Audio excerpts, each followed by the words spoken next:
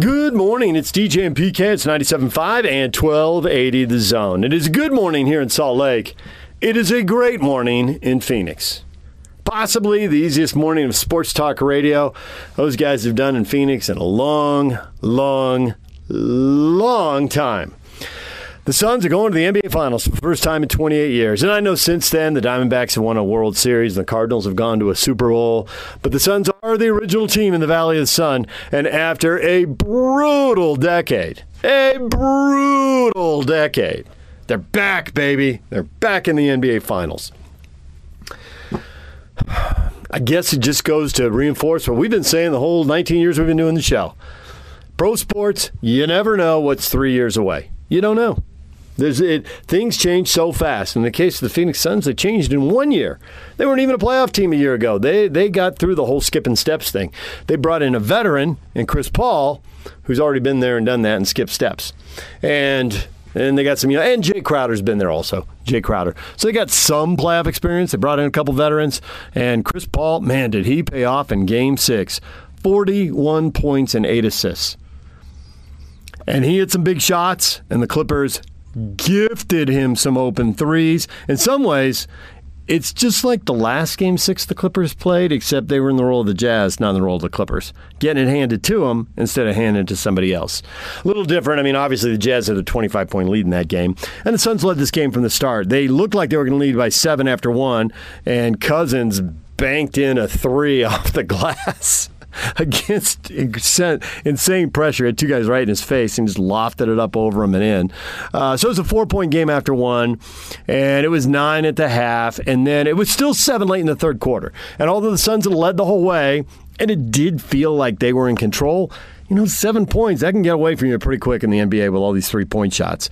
But Chris Paul went off. The run went the other way. Paul hit a 3. Paul went to the layup and got a bucket.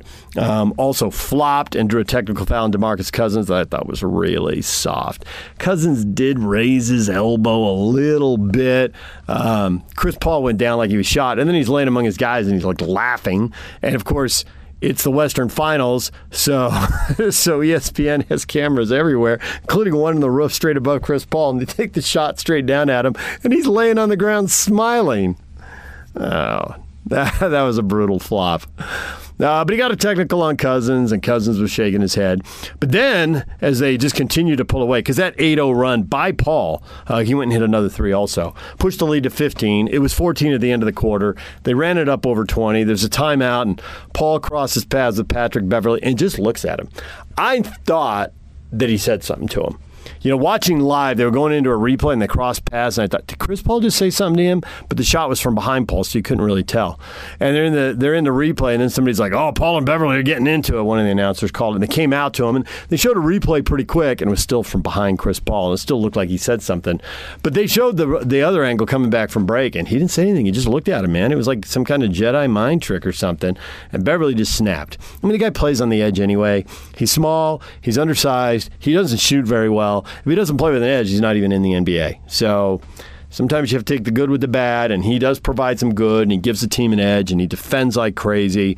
But, man, he snapped. He got ejected, and the fourth quarter was just a coronation. I mean, aside from that, it was the Suns rolling, and they win in 6, and they go to the NBA Finals, and they wait now for Milwaukee and Atlanta. Chris Paul, 36 years old, he finally gets there. Donovan Mitchell has been so frustrated after the last 2 playoff eliminations. And they haven't just been eliminations, right? The Jazz blew a 3-1 lead against Denver in the bubble, and then they blew a 2-0 lead against the Clippers in this last series here. So I get it's been more than that. But you just think, man, how many playoff frustrations has Chris Paul had along the way? And how many times has he changed teams? I mean, can you even name all the teams? New Orleans to the Lakers briefly, never played for him, trade got rejected.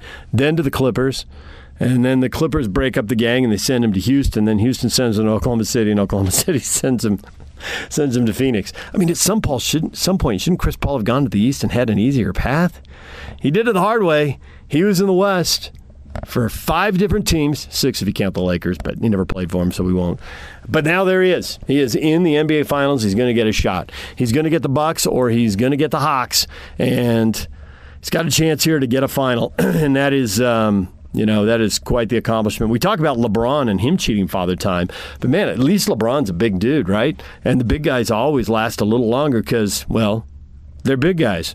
But the 6-footers, man, it is really hard. And I guess some guys have done it. Obviously, Stockton did it.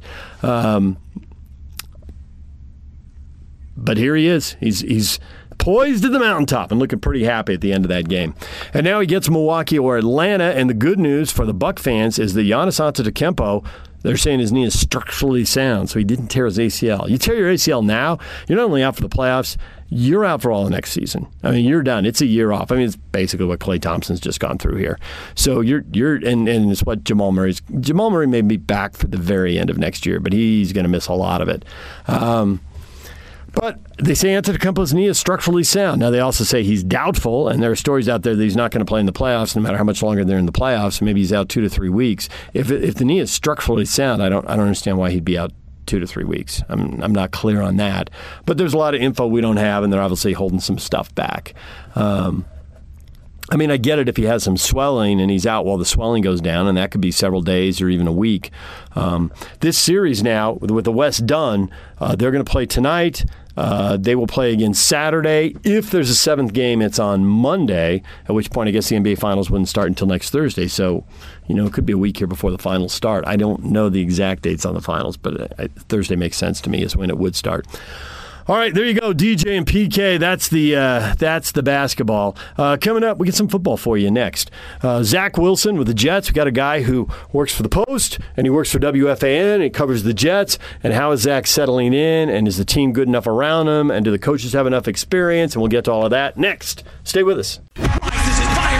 The playoffs may be over for the Utah Jazz, but the season never ends on the Zone Sports Network. From the NBA Draft to free agency and on to the Summer League, the Zone will be with the Jazz every step of the way as the Jazz front office builds for the future. Your exclusive home of Utah Jazz basketball is right here on 97.5 1280 The Zone and the Zone Sports Network. DJ and PK, it's 97.5 and 1280 The Zone. It's time to talk Jets football with Brian Costello, reporter for the New York Post and WFAN. Brian, good morning. Morning, guys. How are you? Did you ever think you'd be on the radio in Utah? I've actually been on the radio in Utah quite a bit over the last I bet you have. Brian Costello joining us right now on the Smart Rain guest line. It's no secret that Utah is in an extreme drought currently. That's why Smart Rain is the solution for any commercial property concerned about water consumption while managing irrigation. Find out more at smartrain.net. All right, so I guess first impressions, and do you really put anything in anything you've seen so far, because it's way early? Yeah, no, you take everything with a grain of salt in the spring. They're in shorts. There's no tackling, so you kind of just have to view it through that lens. But I thought Zach had a good spring. He didn't look confused. That's something that can happen even in the spring. He looked like he knew where he had to go with the ball, and he made some wow throws, which you expect from a guy taking number 2 overall.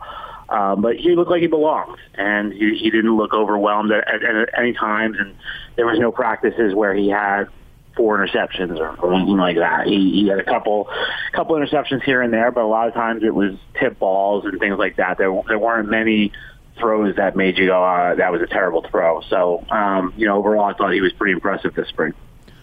So it looks like they're hitching their wagon to him. It's a new coaching staff and all that, so there's some level of optimism. Do you believe that they are going to just stick with him through thick and thin, knowing that there's probably going to be some, well, I don't know if it's thin or thick, whichever is the bad of the two, going forward? He's going to have some growing pains. Does he have to look over his shoulder? Oh, he doesn't look over his shoulder. There's no one there.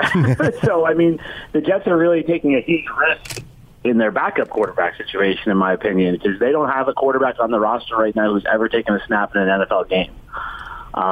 So that's not something that's recommended. I haven't seen a quarterback go through 16 games here since 2015, probably was the last time, and that was after Geno Smith got punched and broke his jaw in training camp and Ryan Fitzpatrick being the starter. But there was almost always this, a little injury here and there where guys with a starting quarterback miss his time, and right now the Jets have James Morgan, who was a fourth-round draft choice last year and didn't play at all last season, and Mike White, who's been kicked around for a little while but never played in the game, as Zach's backups. And so there's no threat to Zach right now. There's no one. He doesn't need to look over his shoulder. There's no one there right now.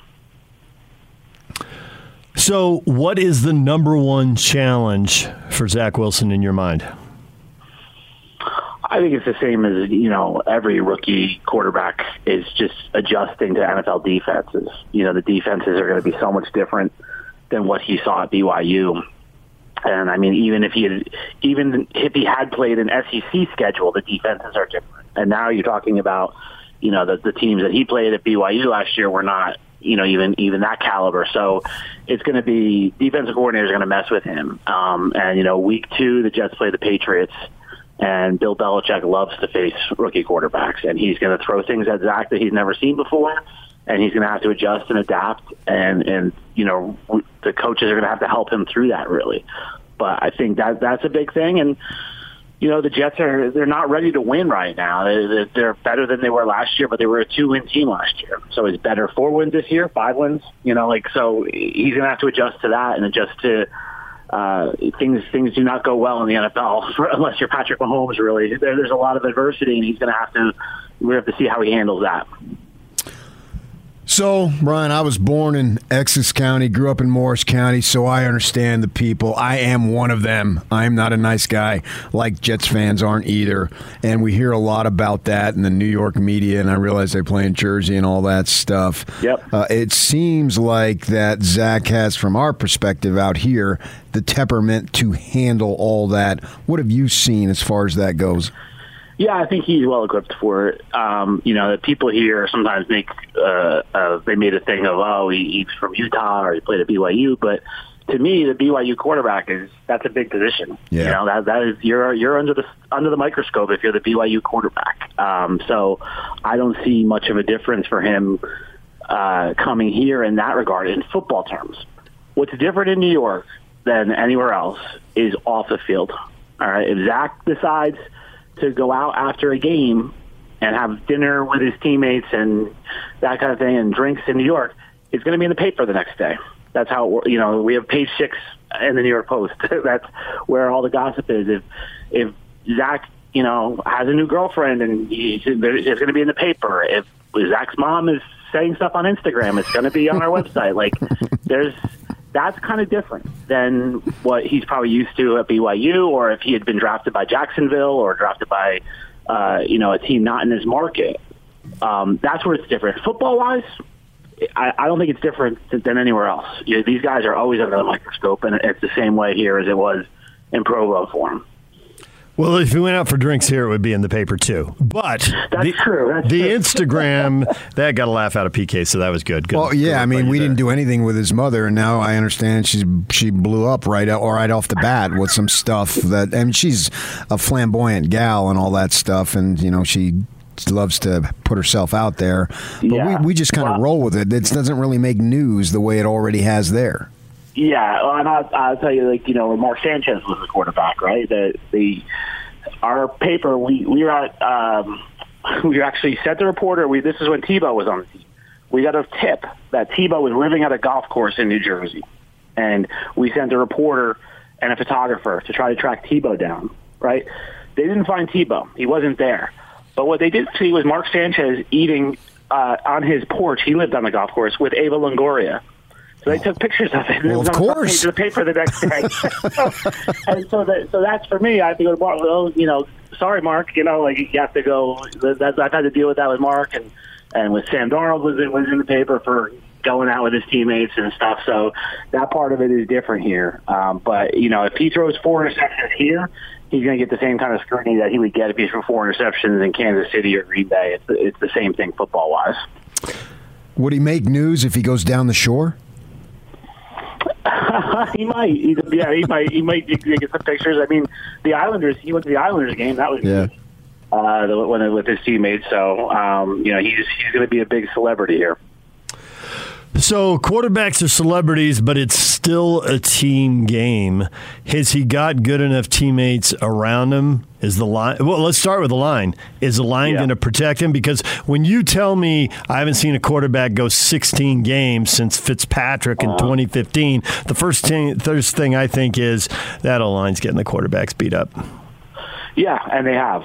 This O-line has been bad for a long time. Now, I'll say Joe Douglas, the GM, who he came in 2 years ago after the draft, so this was his second full draft this year.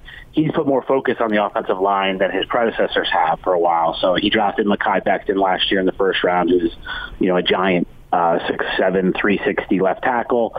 He drafted Elijah Vera Tucker in the first round this year after Zach from USC. So he just signed Morgan Moses, the former Washington right tackle. So he's making an effort. So I think they'll be better. I don't think they're a good offensive line yet, but I don't expect them to get Zach killed this year. I think they have some pieces. The key with them is just staying healthy. Their offensive line has not stayed healthy. Mekhi Becton that's a big question with him. He missed 2 full games last year, parts of 4 other games. He said he missed the spring this year with a foot injury, which when you're 360 pounds, foot injury is not good. So that's a concern for the Jets. But I think their offensive line is trending in the right direction. And I think Zach is going to benefit from the scars that the organization has from Sam Darnold. Sam was constantly under siege here. Sam didn't really have good receivers to throw to here. The organization recognizes that it did not do what it needed to do for Sam Darnold, and I think Zach Wilson's going to benefit from that. How much of a growing pain experience does the offensive coordinator, Mike LaFleur, need? Because he's a youngster himself. He's like 33, 34 years old. And I know he's been passing game coordinator, but I believe this would be his first running the show at the NFL level. Yeah, it will be. So, there's going to be an adjustment there. I mean, it's interesting with the coaching staff. They've got first-time head coach, first-time coordinators in both spots, offense and defense. So there's going to be growing pains there. They swear by this offense, and obviously this offense is going everywhere right now. A lot of teams are running it, the Shanahan offense. So they feel like it's, I think Saleh called it the best offense in the world, to run this scheme. So I think they're going to rely heavily on what he's learned from Kyle Shanahan. He worked for Shanahan in Atlanta and in San Francisco. But, there's no doubt it's going to take him a little while. There's going to be some hiccups along the way, I'm sure, for this coaching staff. New York Post and WFAN Jets reporter Brian Costello join us here to talk about Zach Wilson and the Jets. So they're coming off a 2-win season, but they're also only 2 years removed from a 7-win season. What constitutes an acceptable season and progress? Yeah, I don't know if there's a number like record-wise. I think you need to see them trend in the right direction. I think if Zach shows a lot of promise, they'll feel good about that. They have a lot of younger players. If they see some development there, they'll feel good. They looked inept last season. Obviously, you win 2 games, so they lost their first 13 games. There was games they just were not even in. So I think just being more competitive, playing closer games, will be a step in the right direction. And I don't think anyone has delusions around the Jets of them being a playoff team this year, but I think if they can get 5-6 wins, I think that's a huge step for them after 2 wins last year. Also, too, it seemed like for years the division was the big dog and then the little dogs, basically. Yeah. And obviously the Patriots have taken a little bit of a hit. We'll see to what extent. I'm not sure last year was a complete and total fair evaluation. But you look at a couple other teams, notably the Bills in the division, it seems like certainly the Bills are on the come, and I can argue that the Dolphins are getting better. So I can make a statement and have some validity that the division is getting better compared to what it used to be, which would increase the difficulty for the Jets of being successful since they have to play these teams twice each. Yeah, I don't know. I don't know if it's more difficult because obviously when it was the Patriots, you had no chance. There was no chance of winning the division. Every year. I'm just talking about winning games, though, not winning the division. There's been. The Bills. I think the Bills right now are obviously the best team. I'm not sold on the Dolphins completely. I need to see more from Tua. So I don't necessarily look at that and go, oh, that's 2 losses for sure. I think the Bills right now, it would be a huge upset if the Jets won a game from them. And the Patriots, I don't know what to make of the Patriots. Like you said, last year was kind of a weird year for them, and they obviously spent a ton of money in free agency this year. So I'm curious to see what they look like. It'd still be an upset, I guess, if the Jets won a game from them, but I feel like they're closer there. The division, it's more interesting than it's been in a long time. I'll say that, because it's just Buffalo. They look good on paper, but they're going from being, the scrappy underdogs now to being the hunted. And I'm curious to see how they respond to that. And they've had very good luck with injuries the last few years. At some point, they're going to have a year where the injuries get them. So I think the division is more open than it's been. But, the Jets are clearly fourth and chasing those other three teams right now. So then there's also how much good pub is the other team getting, and that's the Giants. If they are a mess, does that divert the spotlight a little bit? I mean, you have to be good and you have to win in the long run. It's all about you. But in the short run, hey, don't look at this. Look at that wreck over there. So how good are the Giants going to be? They have a huge question at quarterback with Daniel Jones. He's entering his third year. He's sort of in the Sam Darnold seat that was last year, what he can do in the third year. So I think the Giants are better. They got Kenny Golladay, who I thought was a good signing. They have Saquon Barkley coming back off of ACL. If he can be 100%, they'll be a lot better, obviously, with him. So, there's going to be a lot more focus on the Giants than the Jets in terms of scrutiny this year. I think the Jets have a nice little honeymoon for this season because Saleh is very popular, a new coach. Zach, being a rookie quarterback, is going to get a lot of slack this year. So the Giants are probably going to be a lot more under fire than the Jets this year, unless they really have a horrible season. But if they can win some games, I don't think there's going to be a lot of attention paid to the Jets' problems this year. Can you save me a table at Star Tavern this weekend? I am talking to you from West Orange. I know you are. New Jersey. So yep. So there you go. Yep, I am. Star Tavern is the best bar pizza you'll find. 11 Lafayette Street. That's where my mother grew up in West Orange. Okay, there you go. Small world. Yep, all the way out here, huh? Believe me, I am a fish out of water. Brian, we appreciate the time. Thanks for hopping on with us, and we'll probably bother you again later this season. Anytime, guys. Thanks for having me. There's Brian Costello from the New York Post and WFAN talking Zach Wilson and Jets football. I'm really intrigued to see how many Jets games we get to see this year. We get the stuff all the time about, Channel 2 always shows this. The NFL is this big jigsaw puzzle. They're trying on all the platforms, on all the networks, trying to get the best teams, the most interesting teams. And last year, we got fed a steady diet of Chiefs, Raiders, Broncos, Bucks, Packers. And it was just 13, 12, 11 appearances from each of these teams. Now there'll be an extra game this year, so there'll be more appearances. But you basically, if you have cable, because I was factoring in the Monday Night Football appearances, but the Sunday doubleheaders, the CBS, the Fox, the NBC, and the Thursday night, it was amazing, the steady diet. And the teams they buried are exactly the teams you would expect them to bury. The teams that were so hard to see here. It's amazing how well they play that out. The NFL, they get it. But this year, I'll bet we see a bunch of Jets games here, unless they trend to 2-14, and then the second half of the season they'll vaporize. But if Zach's playing, I'll bet he's on here a lot. All right, when we come back, The Ringer.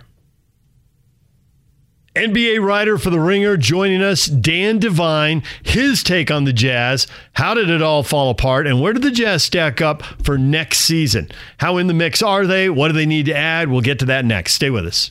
The playoffs may be over for the Utah Jazz, but the season never ends on the Zone Sports Network. From the NBA Draft to free agency and on to the Summer League, the Zone will be with the Jazz every step of the way as the Jazz front office builds for the future. Your exclusive home of Utah Jazz basketball is right here on 97.5 1280 The Zone and the Zone Sports Network.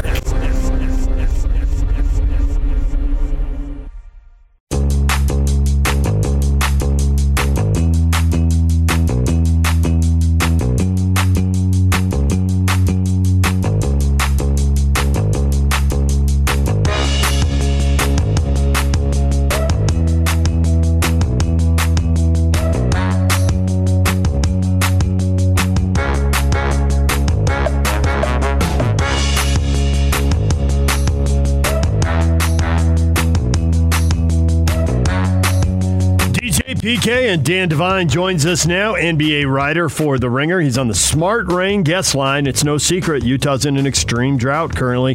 That's why Smart Rain is the solution for any commercial property concerned about water consumption while managing irrigation. Find out more at smartrain.net. Dan, good morning. Good morning. How are we doing today, guys? We're doing well. There are still Jazz fans nursing wounds, healing up. From your perspective, what went wrong? What needs to be fixed? I think you could start with Donovan Mitchell and Mike Conley getting hurt. I mean, at the risk of being a very simple man. I am a simple man, though, so you got to go with what fits. The Jazz were a team that was built all year long on their capacity to break down opponents off the dribble, get the machine sort of working, swing, kick the ball around, and create advantageous shot situations, whether it was three-pointers or driving closeouts to get good looks, or breaking them down in the pick and roll to get Rudy Gobert high handoffs at the rim. And then when you are without one of your top two ball handlers for the bulk of the postseason, and then when he comes back, he is, certainly not the all-star caliber player that we had seen from Mike Conley earlier in the season. And then when Donovan Mitchell picks up the knock that he picked up that was harming him in terms of his ability to push off and explode and win one-on-one matchups, which is sort of the elemental building block of a lot of that offense, things start to stagnate and slow down. And then when that happens, when the Jazz are not outscoring everybody, but one of the most high-octane offenses the league has seen in recent years, you start to see the seams a bit in the defensive structure on a team that has been tilted more towards offense the last couple of seasons. There's Rudy Gobert covers up a lot of sins. Everybody knows that.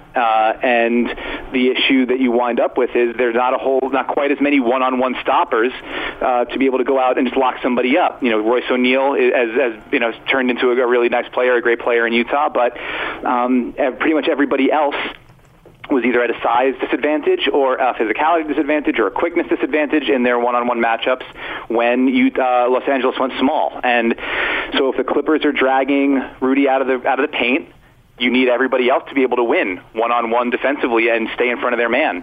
And they couldn't do that. And so I don't know that you look at all of that and say this is indicative of fatal flaws and, like a poisoned tree that needs to be uprooted or anything like that. I think it's just, the theory of who the Jazz were has changed over the past couple of years. It went from we're going to win with defense to, okay, well, that imposes a ceiling on us when we get to the playoffs. We have to be able to generate better offensive possessions. So they did that. They went out and they changed the structure of the team, bringing in Conley, bringing in Bogdanovich, putting so much more of a creative load on Donovan, bringing in Jordan Clarkson, and then pick up a couple of injuries. The offense doesn't look quite the way it normally does, and then that sort of showcases what's up with the defense. So, I mean, all of that is to say, the short answer is you need two-way wings who can create, shoot, and also defend. And the bad news about that is every single team in the NBA is looking for the best versions of those guys, and they're pretty hard to find. One of the things that bothered me is that they got contributions from guys in the regular season that they didn't get to the level, or certainly didn't get above the level of what they had done in the regular season. And you look at some of these teams, obviously the Clippers, Phoenix with Cam Payne, and Lou Williams comes off the bench when Trae Young can't play, and these guys produced beyond what we've expected. And when I look at the Jazz bench, nobody produced even what I thought they were capable of, let alone beyond as far as that goes. And so they're having this struggle as they got a bunch of younger guys on the bench. Do you develop them? But I got to win now. It's a dilemma there. So you're in charge. Do you try to develop these guys on the bench, or do you just move away from them and try to bring in better players that even if they don't get to play for a few games, when they're called upon, they can come in there and do well? I mean, I think it's got to be a little of column A and a little of column B, right? I mean, to some degree, it's because you are the guys you mentioned who have outperformed perhaps their reputation, or wound up producing over and above what you would have anticipated from them.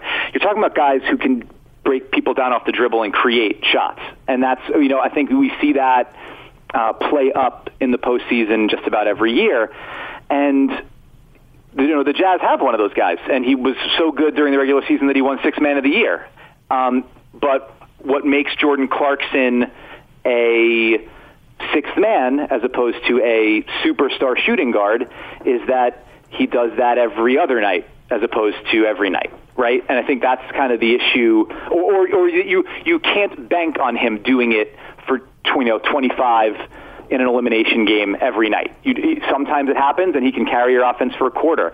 Sometimes it's 3 for 9 or 3 for 10, and you're wondering when the next shot's going to go down. So to some degree, you've made your bed in terms of extending him. I think it was a move that they had to make, to re-sign him. He's a vital part of the team, and he performed great. He's performed great essentially since he got there. Did not have the postseason he wanted, but I think that's true, as you mentioned, sort of up and down the roster. I think the issue is, you're already locked in with the Gobert extension, with the Donovan extension, with Clarkson now on the board, on the books, and then probably in all likelihood they're going to. You're a capped out team. You're over the cap. You're going to have to go use the bird rights to try to bring back Mike Conley, because you can't just get nothing. You let him walk for nothing. You don't have the cap space to replace what he brings, and he's been great. So you're operating as an over-the-cap team without much flexibility to bring in a whole lot of talent. So I think you can look for guys that you might be able to target with your mid-level exception or something like that.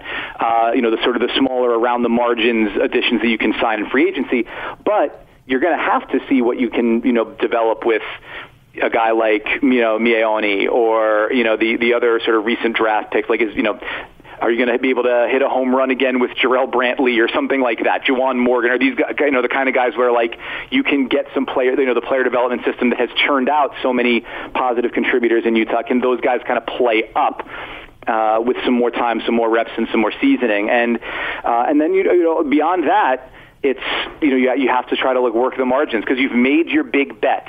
You've bet on Donovan. You've bet on Rudy. I'm imagining you're going to be betting on Conley. You've bet on Clarkson. You've made those decisions. So now it's there's not a whole lot of money to play with. So it needs to be, we do better with what we have. We chalk up some of this to injury, and some of it we try to get in the lab and dissect where we fell short in terms of defensive scheme, or is there a way we can coach up some of the guys on that end, and then you put everything you can into getting those younger pieces on the fringes of the roster to be more playable when it matters most. So losing to a Clipper team that has got 4 guys who contributed at different times who are only getting paid $7 million. It is possible to get production out of not a lot of money. It's not easy. 100%.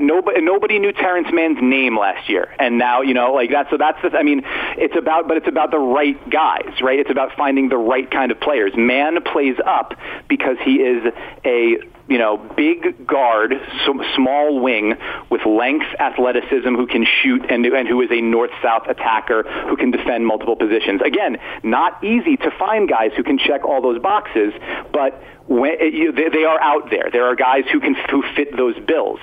It's about finding those kind of guys, and you want to find them now as opposed to having to pay the market rate for them. Because if Terrence Mann keeps doing this, when he gets to free agency, he's going to be in line for a gigantic raise. You got to be on the early side of that growth curve rather than the later one. Well, they're early with him, but Batum, Jackson, and Cousins will all be free agents in the offseason. They're not making any money either, and at different times, they've all given him something. Yeah, and I think so. Some of that is, but those are also, with the exception of Batum. Batum was somebody I wrote about early in the season. I thought he made a ton of sense. I think I had even talked about him a little bit last year, where it's like that's a guy who has been in sort of a depressed situation in Charlotte, where he's been injured a bit and also just hasn't really played in games of consequence for a while. But he fits the bill of a guy who, when he gets an opportunity, can check off a lot of boxes and in a better context, surrounded by better talent, where he becomes like a floor raiser or an amplifier, as opposed to needing to be a number 1 or number 2 guy. He's somebody that can make an impact. But DeMarcus Cousins is coming off of a series of massive injuries that effectively, I mean, it seemed like it was going to end his career. There are guys sort of up and down these rosters where we're seeing, and also Cousins is still a liability. You saw that the other night. I mean, yes, he put up 15 points and was a massive contributor in that in the offensive on the offensive end for them.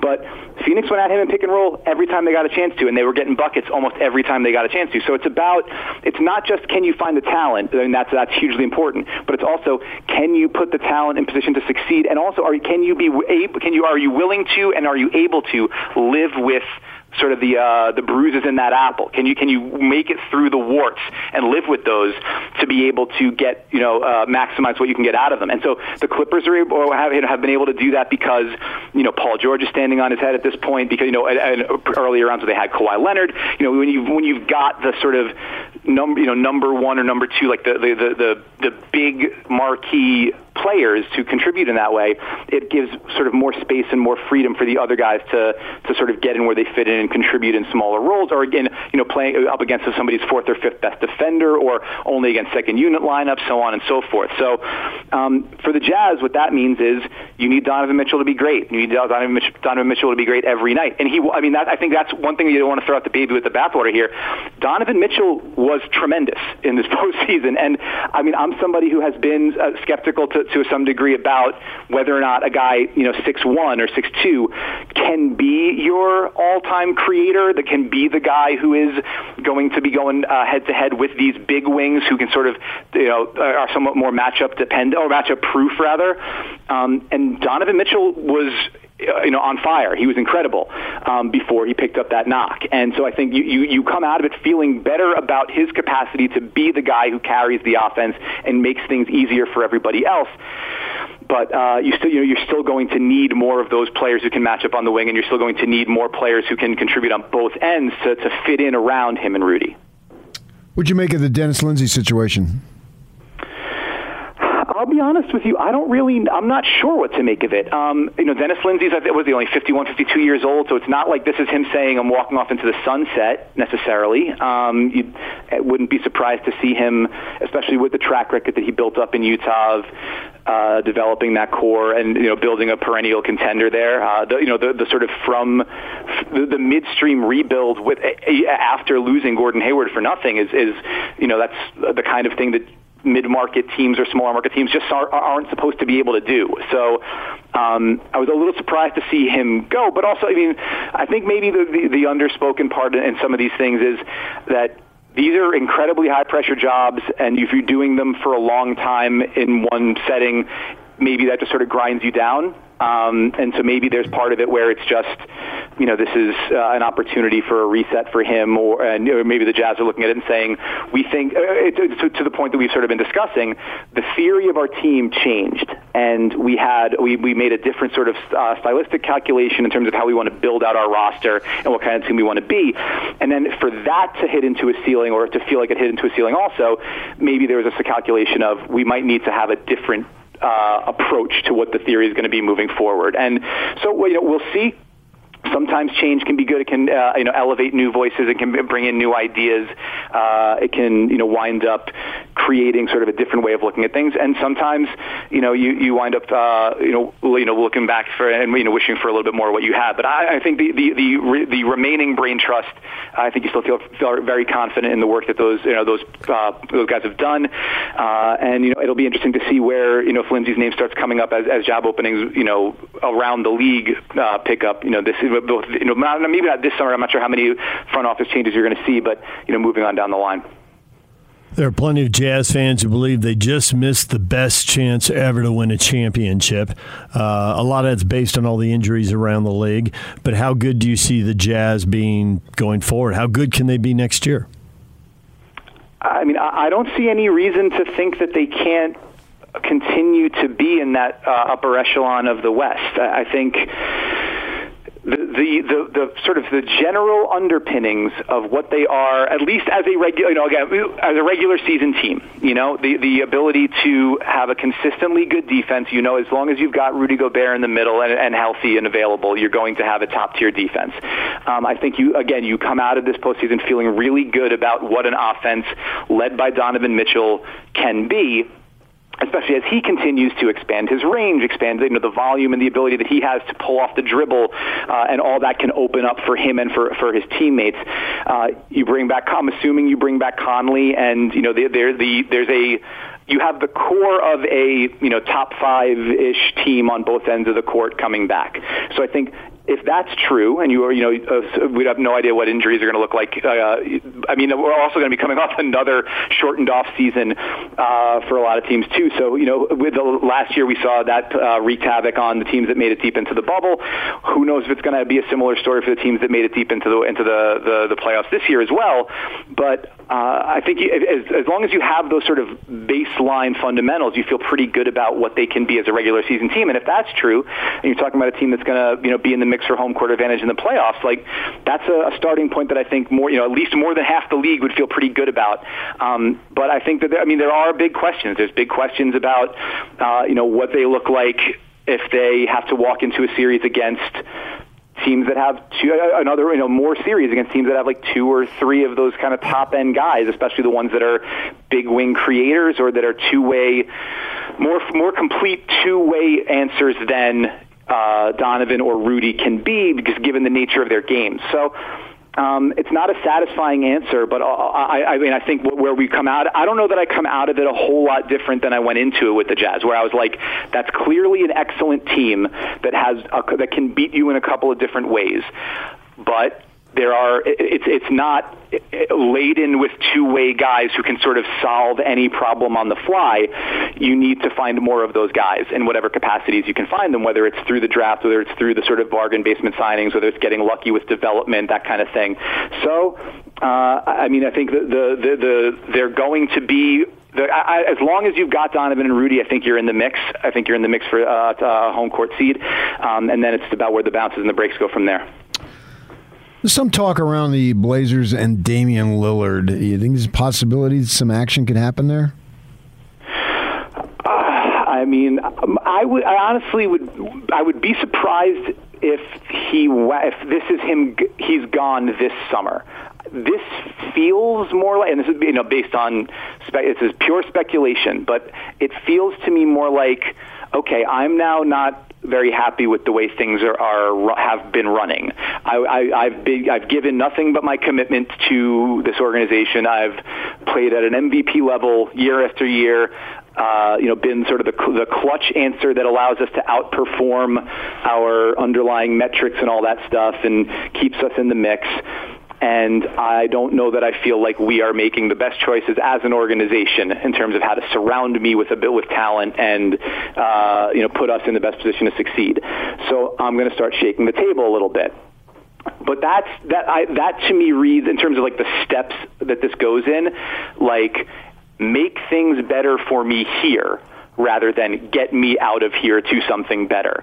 That's, just my read on it from 3,000 miles away. I don't know, but I will say that the messier it gets in Portland, first with Neil Shea firing Terry Stotts, and then going out and giving a press conference where he was saying, like, the roster is not the problem, essentially absolving himself of any blame in the situation and saying, I put together a championship caliber roster. It's on somebody. We got to find somebody else that can make it so. And then following that up with a coaching search that turned pretty toxic pretty fast, where Blazers fans had a real